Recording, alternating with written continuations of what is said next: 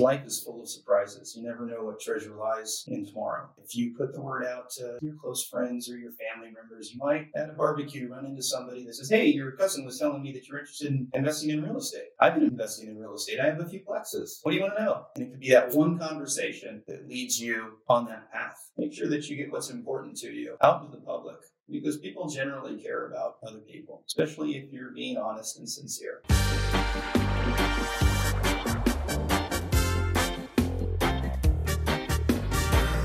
Welcome to the Find Your Freedom podcast. Our guest today is David Tift. He has been a successful investor and realtor for almost 2 decades. He's traveled the world and has created a life where he has the freedom to enjoy his love of the great outdoors. In this episode, we will be discussing ways to break into the real estate business, determining what your goals are versus just working to work, achieving a healthy balance between work and free time, and much, much more. Please remember to subscribe, share, like, and write us a quick review. We appreciate you helping us spread the word about the Find Your Freedom podcast. Welcome to the show, David. We're stoked to have you on today. All right. Welcome, David, to the Find Your Freedom podcast. Stoked to have you with us today. Yo, David. Thanks for joining us. Thank you for having me. How you guys doing? So good. Feeling great. Let's jump right in here. So, David, for those that don't know you, you have found success as both a realtor and as an investor.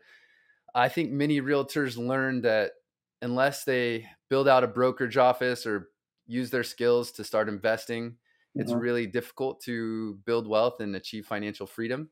Can you talk us through kind of how you got into both and how did you get started in both investing and working as a realtor? Well, I'll say that that's probably the path of least resistance, especially if you don't have wealth to start investing in real estate, residential real estate right away. I did it backwards. I started in commercial real estate as an analyst, and then a terrible recession hit in 2000. Oregon had the highest unemployment. I ended up working on a couple of horse ranches, working on a ski mountain, washing dishes, got burned out with that shit, and I found somebody who would train me how to buy and sell houses. So I worked for about 2 years for somebody, getting just terrible pay, but I focused my mindset so that it was like, I treated it like it was a master's program. I was like, you know what? I can live on $30,000 a year right now, but when the day comes, I'm getting out of here and I'm going to make some real wealth. So this was like an apprenticeship? And no, it was a job. I was a professional bird dog, and I was a trainer of investment real estate. Particularly, I trained about 150 realtors from Seattle down to Phoenix. I taught them how to do short sales. I taught them how to buy at foreclosure auctions. I taught them how to do purchase on contracts, reinstatement deals. And so I was like, 23 years old, working 70 hours a week. Wow. Just really wanted to pull myself out of poverty because that really stung. I didn't want to feel that way again. I was like a month away from living in my car. So Wow. Can you put yourself back in that situation? I think it's really interesting for the audience to hear the start of a lot of these things. And it sounds like you had the mindset that you knew you were learning something valuable, and you thought that if you really applied yourself and became an expert in it, that you would be able to have the tools. Can you put yourself back in that situation and kind of talk our audience through what you were thinking, kind of what you were really doing, and then how you applied that over the next few years? I think my success in my kind of real world business education came out of necessity. And that old adage, it's either the stick or the carrot that drives us, right? In my life, it's typically been the stick. And I had a good education, and I had a pretty cushy job. I didn't like it. I left, the economy crashed, and I got to kind of go do some really just non-traditional, not planning a career type jobs. Worked on a horse ranch, worked on a old homestead ranch, about 40,000 acres, pulling barbed wire fence, lived in a trailer for 7 months in a town of 60 people, went into town every 2 weeks for food. And then I migrated to North Idaho, to another little ski resort town. I worked at the ski mountain. I washed dishes. I worked on Snowy River Ranch. And it was like a breath of fresh air, because I think when you get out of college, you really don't know what the world looks like. You don't know how to behave or what the expectations are socially or professionally in a corporate environment. And I found out pretty quick that this just wasn't really cut out for me. Sitting at a desk every day really wasn't for me. So even in that very first job, I figured out a way to get out of the office, and I made myself the regional inspector. So I would inspect commercial properties from like North Idaho, Spokane, Olympia, Washington, all the way down to Southern Oregon. But I didn't see it going anywhere. And I didn't know exactly what I was going to do, but I got so miserable, I just put in my notice and left. And lucky me, someone said, hey, we just bought this 40,000 acre ranch that's been a derelict for like 60 years. Do you want to go live out there? And I said, yeah, I'll be a cowboy. That sounds great. Let me be Yellowstone. So there's a little bit, or maybe a lot, to kind of just seeing where life takes you. And when it's time to, you kind of know when it's time to get serious and make some money. When did you hang up those cowboy boots and make that turn and shift into the real estate? Like, who did you meet and how did you start that part of your path? Well, when I was in college in my senior year, I was a property inspector. Right. And I inspected property in the state of Oregon for a company out of Portland. And that led into this commercial real estate job. This guy was also a very successful commercial real estate broker.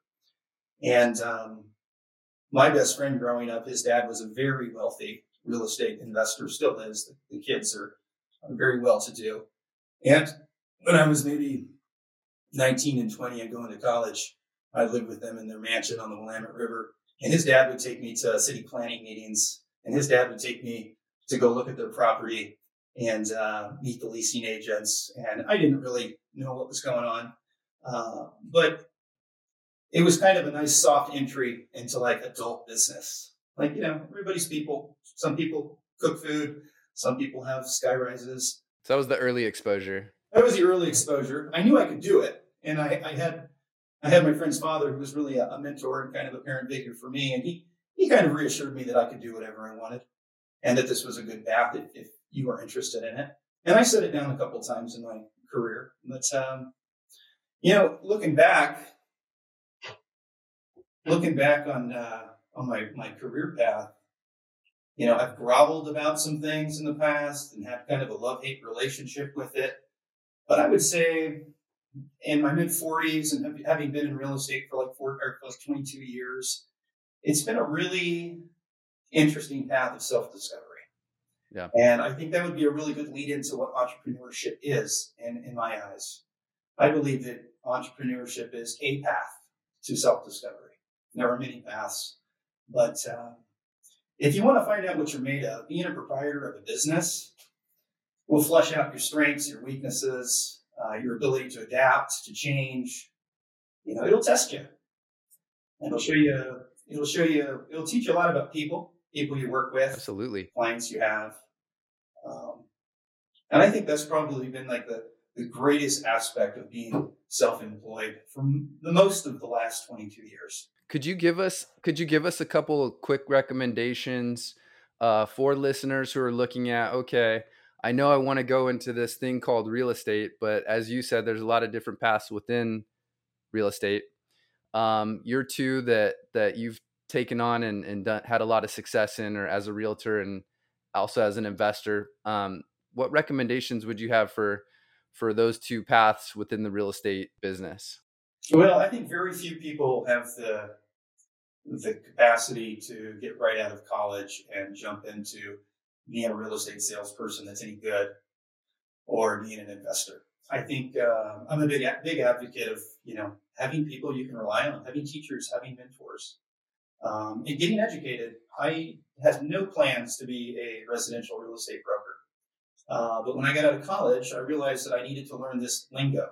I was reviewing commercial real estate documents, and there were words that I just didn't understand. So I went and got my Oregon real estate license in 2000.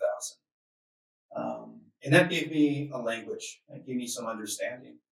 And then I just kept my eyes open and saw what people were doing that I thought might be good for me, what might feel good, what I might have some natural ability in. And then I really kind of refined it down to, who do I feel comfortable with? Who do I feel like I can be stupid around and talk to and say, like, hey, I don't know what the heck I'm doing, but I know I don't want to be working at the Waffle House much longer, or I know I don't want to be in a cubicle, making millions of dollars for this guy. Can you, just talk to me? And you do that enough, and you'll find people who really want to forward you, advance you. Can you go through a little bit of the investment advice or professional advice that you felt was most valuable for you in that period? Yeah, my dad's given me a bunch of advice over my life, and some of it I've decided isn't for me. But one of the things he told me that always stuck with me, and I think if you've known me for any length of time or been in any kind of business with me or nonprofit work with me, you realize that I'm really sincere. Like I don't pretend to know everything. And I've worked for companies that have had agendas or processes that I didn't really agree with or feel natural following. And so my dad told me early on, always sell yourself before you sell your company. And so that's kept me really grounded in who I am. And it makes me comfortable. And I believe that resonates in conversation with people. I don't want to put anybody in a bad spot, not for a commission or a paycheck. I like to listen more than I like to talk. And I like to see if there's really some service that I can offer somebody. So for those young people who are just starting out, or for the folks that are in a job and they aspire to be entrepreneurs, I would just encourage them not to be too hard on themselves, to be sincere, and to go connect with people you feel comfortable with. Take the mask off. Don't pretend to be someone you're not. Where are some places, David, sorry to jump in there, but where are some places that you feel are, rich with the type of people that, up and comers can go out Yeah. and meet some of the types of mentors and people that will have influence and impact on their careers? Well, when I first started out, and I was already flipping a few properties, but I realized I wasn't too good at it. I went to the Portland real estate. There was a Portland real estate group that would meet like once a month, and there'd be 50, 70 people in there. And you go to a room, whether it be a hotel lobby or a work conference, you kind of are attracted to certain people. It kind of happens if you put in the time. So I would just go there with an open mind and just share who I was, even though it didn't seem like much at the time, and ask if I could help. I did, I did a bunch of work for people for free. Just like, hey, can I tag along with you? Can you show me what you're doing? Can I run out there and take photos for you? What's your business look like? Oh, really? You have someone drive around and look at properties? Maybe I could do that for you. I'll do it for you for a week. How's that sound? And so I think just putting yourself out there and not being vulnerable and having some faith that people generally want to help other people, especially the kind you want to connect with if you're starting out. You don't want to, you got to have some sense about you. You don't want to be taken advantage of.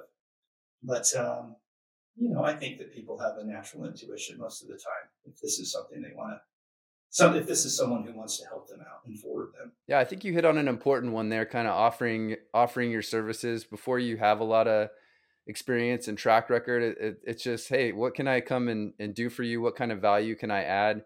If it's working for free or working for little in the beginning, you're investing in yourself and gaining experience and knowledge just, by offering to do the work that maybe other people aren't willing to do. Yeah, I love that. I think that's super valuable for our listeners. Can you go a little bit more into the detail of what you do now and maybe talk about what you've done the last few years? I've been a residential real estate broker. I've done a little bit of commercial because I have a background in it. But I really just focus on residential real estate. I'm mostly a listing agent or an agent who sells property for homeowners. My business is mostly business to business. I have two big corporate clients. One's a state agency and the other is a asset management company. I would say that makes up about 70% of what I do. I get referrals. I've never done any marketing for myself. It's really just been, putting in the hours every week and talking to people and talking to attorneys. My business for a long time was representing a lot of attorneys, probate attorneys, bankruptcy attorneys, real estate attorneys. And that's just kind of kept me going. There was a time where I was super ambitious and trying to build wealth and I had some success at that. But the last, maybe 8 years, it's really been just, this is my job. I know how it operates. I do a great job for people. I make sure that it's supporting the lifestyle that I want. What changed your your focus there, David. Sounds like you said at one point it was about amassing wealth and growing your wealth, and then one day you kind of said, maybe it's not about that for me. Maybe I just want to make enough to, Yeah. enjoy my time on this. Well, I think it was a few things, Doug. I think one thing that's happened was burnout. I got really obsessively working. And I'd like to talk about some of the mistakes that I made when I was running my investment real estate company. Yeah, please. Here in a second. The other thing was just maturity. I think, I ask a lot of young people. I started a nonprofit. I was on the board of another nonprofit. It was aimed at getting kids out to the outdoors. And I have nieces and nephews, and I talk to them and friends' kids about, what do you want to do when you grow up? And I find like more than half the time the default answer is I want to make a lot of money. And I kind of makes me sad, to be honest with you. Like money is a result of your success, if that's what you're striving for. But it can't be the sole purpose for going to work every day. And I realized that early on. Like I had more money than any of my friends in my 20s. And I was traveling around the world. Oh, look, Machu Picchu, that looks great. Let's learn some Spanish and go to Peru. I bounced around the planet a few times and had a great time. And that was kind of my reward for getting out of poverty and being successful. But at some point I started kind of having that quest for meaning. Like, what am I doing here? I know how to make money. I know what a deal looks like. It's just numbers got to work and things got to line up and it's got to feel right and hope for the best. And so maybe after I was working with you, Doug, and I had exposure, face-to-face exposure with literally thousands of people who were in bad situations. It really kind of flushed out my heart and what I'm about. And so, what drives me now isn't money. It's about doing a good job, but it's more about helping people. And, I'm not a professional psychologist or, some guru, but I'm a good listener. And I like to bring perspective to people's situation. And I also don't like to assume that I am the answer to everybody's problem. But I think burnout is what made me set down my business. That and the economy crashing in 2008. It's like, I'm not buying any more houses. It's crazy. No one's buying. If you're enjoying this podcast, we really appreciate you listening. Please take a second to like, subscribe, and follow, and share your favorite episode of Find Your Freedom with an aspiring entrepreneur in your life. Now back to the show. Speaking to these young people that you were just referring to, and they're getting out of college, can you go back to what some of those lessons were that you think would be valuable for them to hear? Yeah, I would say relax for one thing. Just fucking relax. Like you're not in a race. I know you have college loans. I know housing is expensive. Take your time. Figure out what you want. It's okay if that doesn't happen this year. Pay your bills and just compartmentalize it in your mind that like, this isn't forever. I'm on year 21. I'm probably going to be here for another 70 years, right? How do I want to grow this plant? How do I want to grow and figure out how I want to pay for myself through this journey? Okay, because that's really what it comes down to. You really don't realize it when you're desperate and you're hustling and you want the new car and all the superficial things when you're young.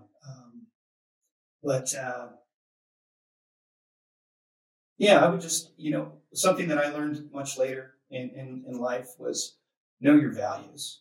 And I'm not talking about morals and ethics. I'm talking about like, what do you value? Like you were telling me that you wanted to start a family. Bam, you figured it out. You're on this path and you're like, I really want to have a family. I want that to be part of my life experience. How do I do that? And then you started making moves to create a family life and be the father that you wanted. That's awesome. So kind of start with the end in mind. Because I think a lot of people just go, I got to work. I got to hustle. Let me just run out here and do a bunch of activity as opposed to kind of taking a step back and thinking, what do I really want? Yeah, and everybody's different. There are young people that are deep thinkers and young people who have excellent mental clarity and emotional intelligence. And there are some people that are just kind of floundering and they don't really know what's going on. But whatever their situation is, just don't be hard on yourself. Be patient. Check in with yourself as much as possible. That can mean having a mentor. That can mean having a counselor. That can mean just getting more comfortable talking to your best friend. Just whatever's in here, you need to get out in front of you. Otherwise, it'll drive you crazy. So talk about it, journal about it, start a podcast, do whatever. You got to know what's happening in here because there's so much happening in here. It's just ping, ping, ping, ping, ping. I have a million thoughts in a day. And so the really important ones I put on paper. And then I make sure that that pad gets looked at every day and usually multiple times a day. And some of those thoughts will turn into goals, and then you build your focus around them. Yeah, I think that's super valuable. I think one of the things that we've talked about a few times in the podcast is, how do you want to design your life? What are your values? What are your priorities? You have to put yourself in a situation that you're able to live those things. I look back through my old computer hard drives and, when you're transferring computers, you're doing things, and I find notes, of myself from, 15, 20 years ago of the challenges I was going through in that period. And, I think that when you look back on those things, it can really have a significant impact on your current self because you're able to sort of reflect on what experiences and challenges you've gone through and how you've come out the other side. I think one thing that might be a little hard for our listeners to comprehend from what you're saying about when you're getting out of college or when you're younger, slow down. But you also were talking about how that the drive you had when you were younger from the poverty and from wanting to get yourself in a better situation, they're sitting in that situation right now, with the debt or whatever their background is, and they have the drive like you had when you were younger, and you still have now, but it's more of a you're already able to relax on it. They want to get to your situation.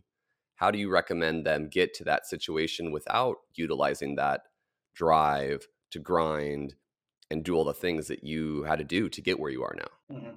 Communicate to the people you care about. Tell them what's on your mind. Tell them where you want to be. Because life is full of surprises. You never know what treasure lies in tomorrow. And if you put the word out to your close friends or your family members, you might at a barbecue run into somebody that says, hey, your cousin was telling me that you're interested in investing in real estate. I've been investing in real estate. I have a few plexes. What do you want to know? And it could be that one conversation that leads you on that path. So don't hide from what don't worry about what you don't know. Just make sure that you get what's important to you out into the public, because people generally care about other people, especially if you're being honest and sincere. I think it's really helpful. That's been good. That was good for me when I got started, and it still serves me today when I'm feeling overwhelmed or some anxiety, or I realize I really don't know how to value this restaurant out in an industrial area. I will call some people, and they'll usually call some people for me, and they'll walk me through it. So, and then I always offer to reciprocate. Hey, let me know if I can do anything for you, or how about we split the income on this, or the important thing is to just keep learning and to keep believing in yourself, and to show up. Don't let yourself get overwhelmed. That's great. Yeah, what I'm kind of taking from it too, David, is people sometimes feeling like that they have to go it on their own instead of realizing you build your network. I think that's a huge mistake, and I did that. Yeah. It turned me into a workaholic, is what it did, because I was paying the bills and doing the marketing, and I was the sales guy. I was doing everything, and it was exhausting. And I had success with it, but I was fucking burned out, and it affected my relationships.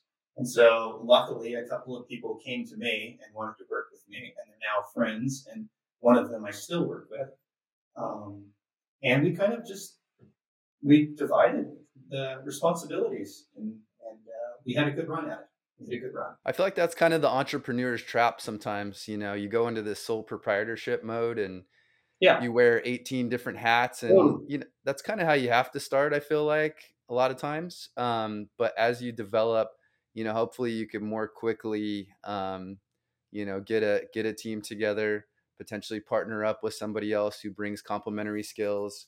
And I think Jonathan's probably the best fit to kind of talk about, putting people in place to remove yourself as a bottleneck. John, you want to speak to that at all? I know that's kind of your specialty. Yeah, I think that I got really fortunate to have started in a corporate background where you are kind of forced to build out teams and create a culture um, of support as I was going up through the hotel.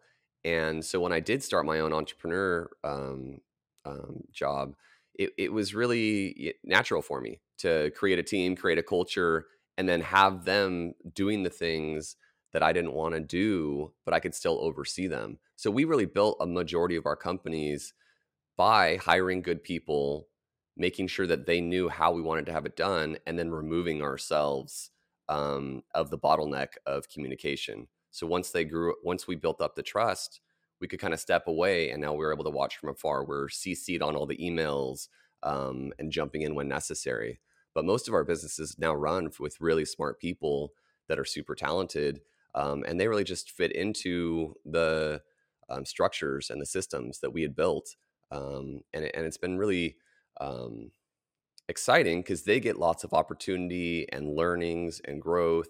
And we're able to, expand ourselves to do other things. Now I have more time to do the nonprofit for the orphanage in Haiti that we work on. And we have this new challenge of the podcast that we wanted to start. And I'm able to spend time with my children. And one of the things that David referred to earlier is that all happened from thinking about what was my priorities and how do I want to design my work life to fit these other things that are really important to me at this point.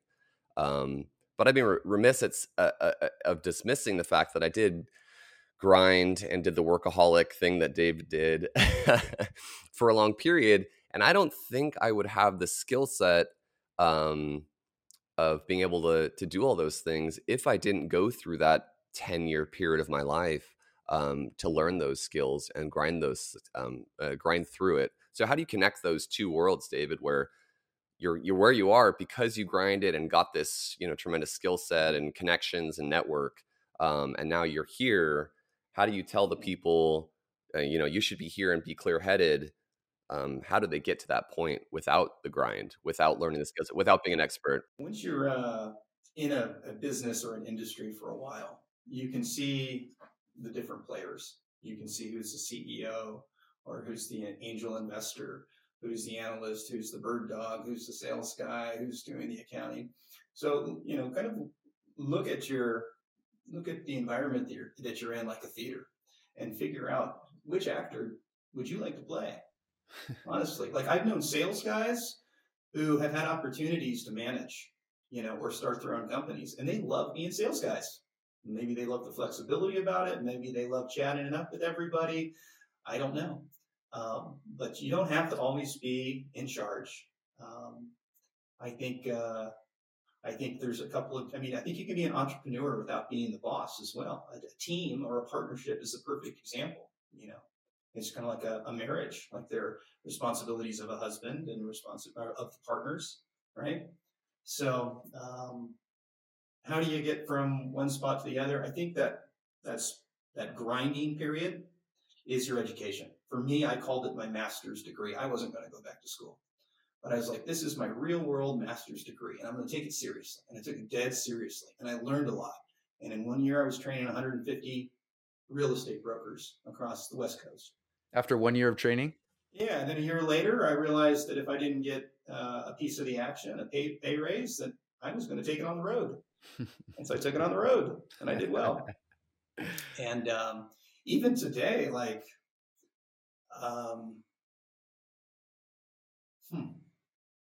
I feel like I'm part of the team. Like when I send emails out to title and escrow, my escrow team, and I send emails out to my analyst, my bird dog guy, and my marketing person, it's team. How you doing? Like I don't pretend I'm in charge. I like to think that we're doing something together. That's awesome.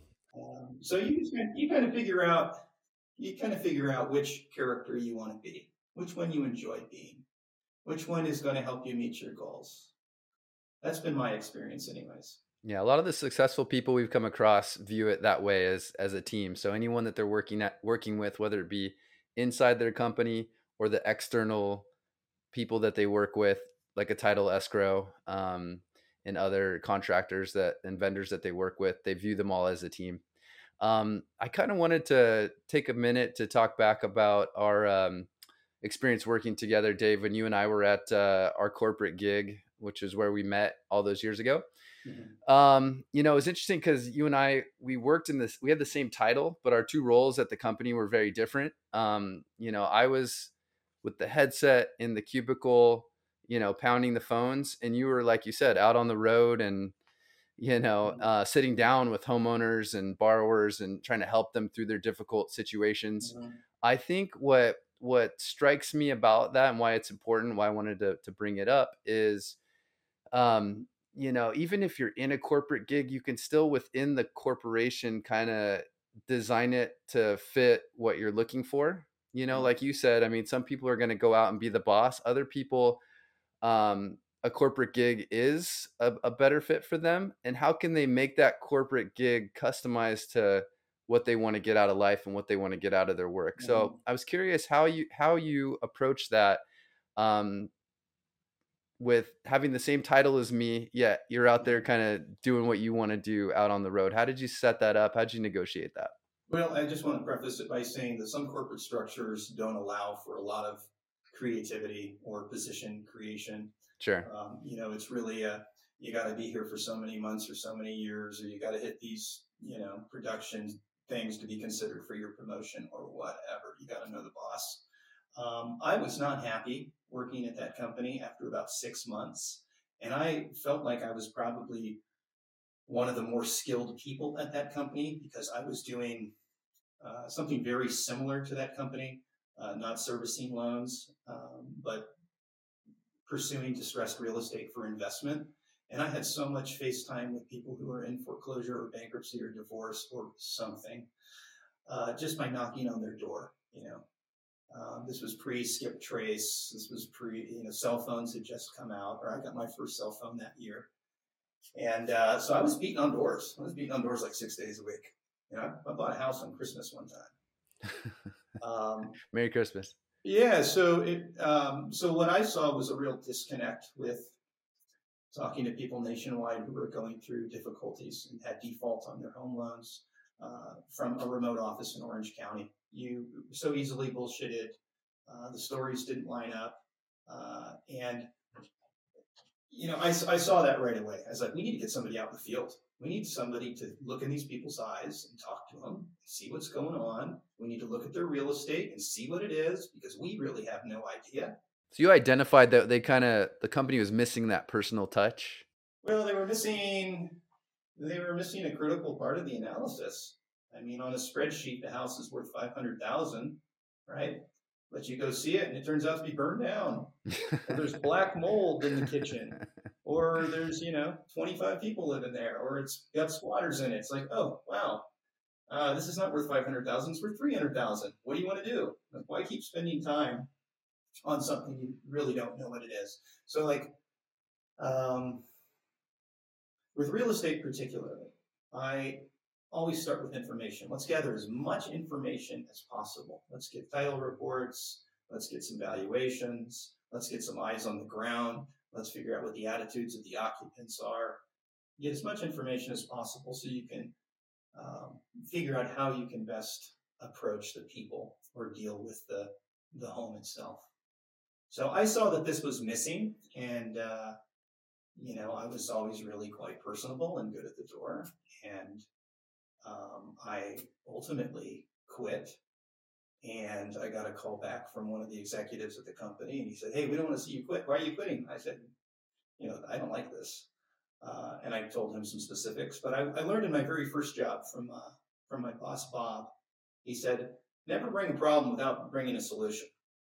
And so the executive who sat me down after hours, he said, "What do you want to do?" And I said, "Well, I'll tell you what you're missing. And I've been preaching this to the guy, my manager, for the last 6 months, is you need to get somebody in a plane and traveling around and seeing all these properties and figuring out what's really going on with the people. So I created a job for myself. And at that point in my life, I needed the job, or at least I needed some income. And I knew I wasn't going to sit in that office. So lucky for me, I talked him into building a little team around me to support all the office stuff and the travel stuff. And then I just went on the road for almost 3 years. And all you had to do was quit to, to get that offer. So, I think that's really cool what you were able to do. I remember being a little envious at the time. And, is what what would you say specifically to people who are kind of like feeling a little constricted like you did, and maybe feeling like I do want to kind of quit this unless I can create some change here? How would you recommend that someone approach that without having to actually put in their resignation? Well, quitting is scary, Yeah. especially when you're Yeah. paycheck to paycheck. Quitting is scary. And if the economy sucks, it's even scarier. But at the same time, like the other side of that coin is if you want new opportunity, you've got to be available. So sometimes you got to let go of things to make room for new possibilities. And I know that's a little bit, um, airy fairy, but I found it to be quite true in my life. So you can take a leap of faith and believe in yourself and get after it. Don't sit on your ass every week watching Netflix. Like, okay, I need to get a job, and I need to get a job in the next 30 days. What can I do? And that can play out in a number of ways. If you can find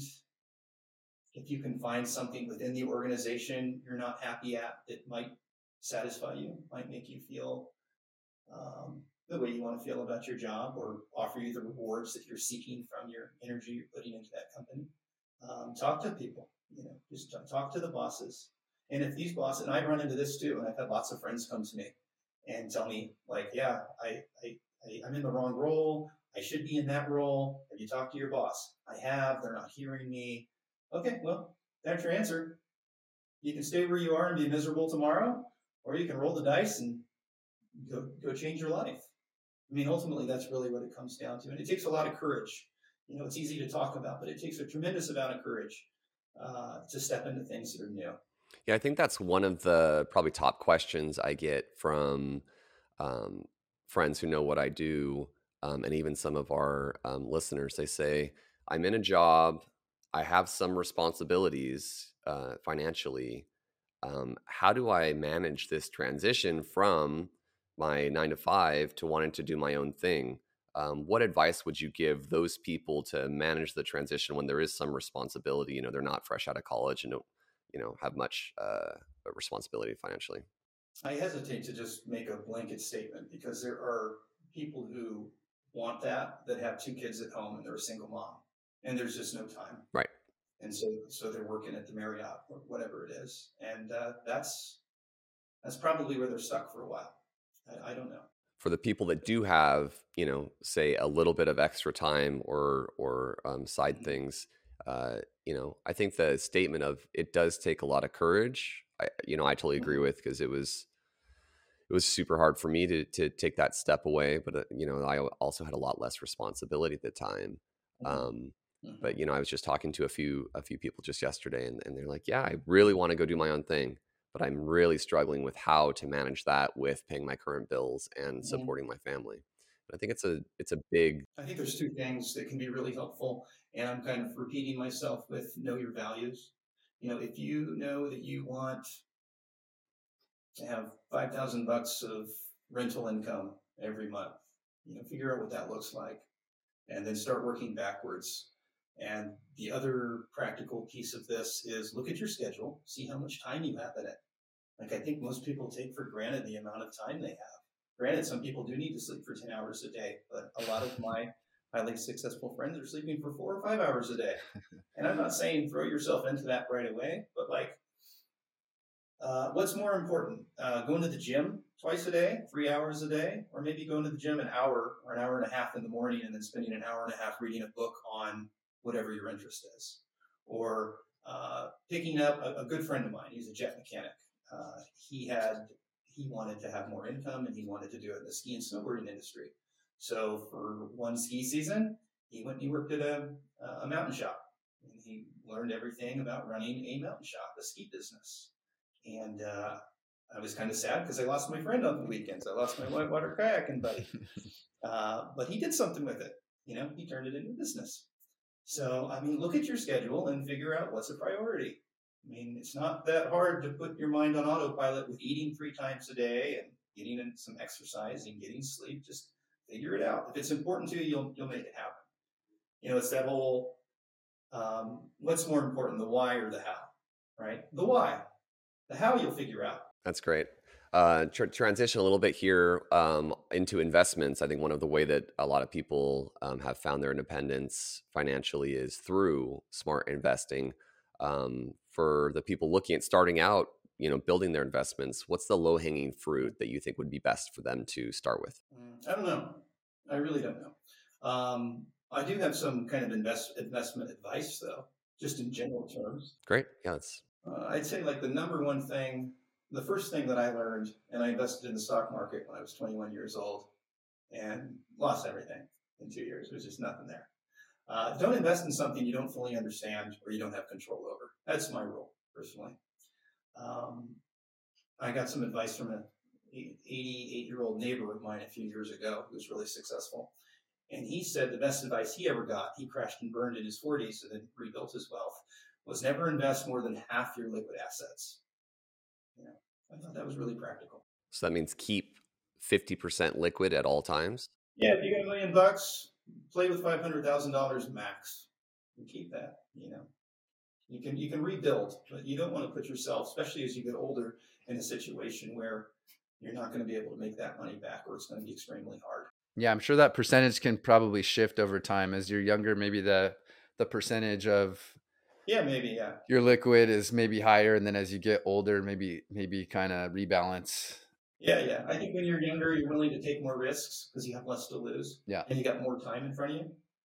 I would also just like real practical financial wisdom is like appreciate the value of compounding money. Like save regularly, get in the habit of it. Just like you get in the habit of going for a run or whatever, going to church, like get in a habit of saving. If it's 5% of what you take home every month, cool, it's 5%. If it's $100, cool. Maybe in 10 years it'll be $1,000.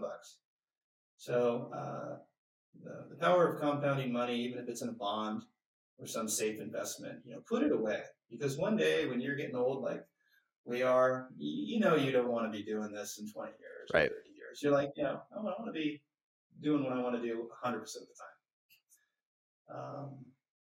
And I would say don't rush into investments. The investments, and I'm talking real estate now, that there was a rush, there was an urgency to do. Those were the ones, and I had 3 of them that bit me in the ass.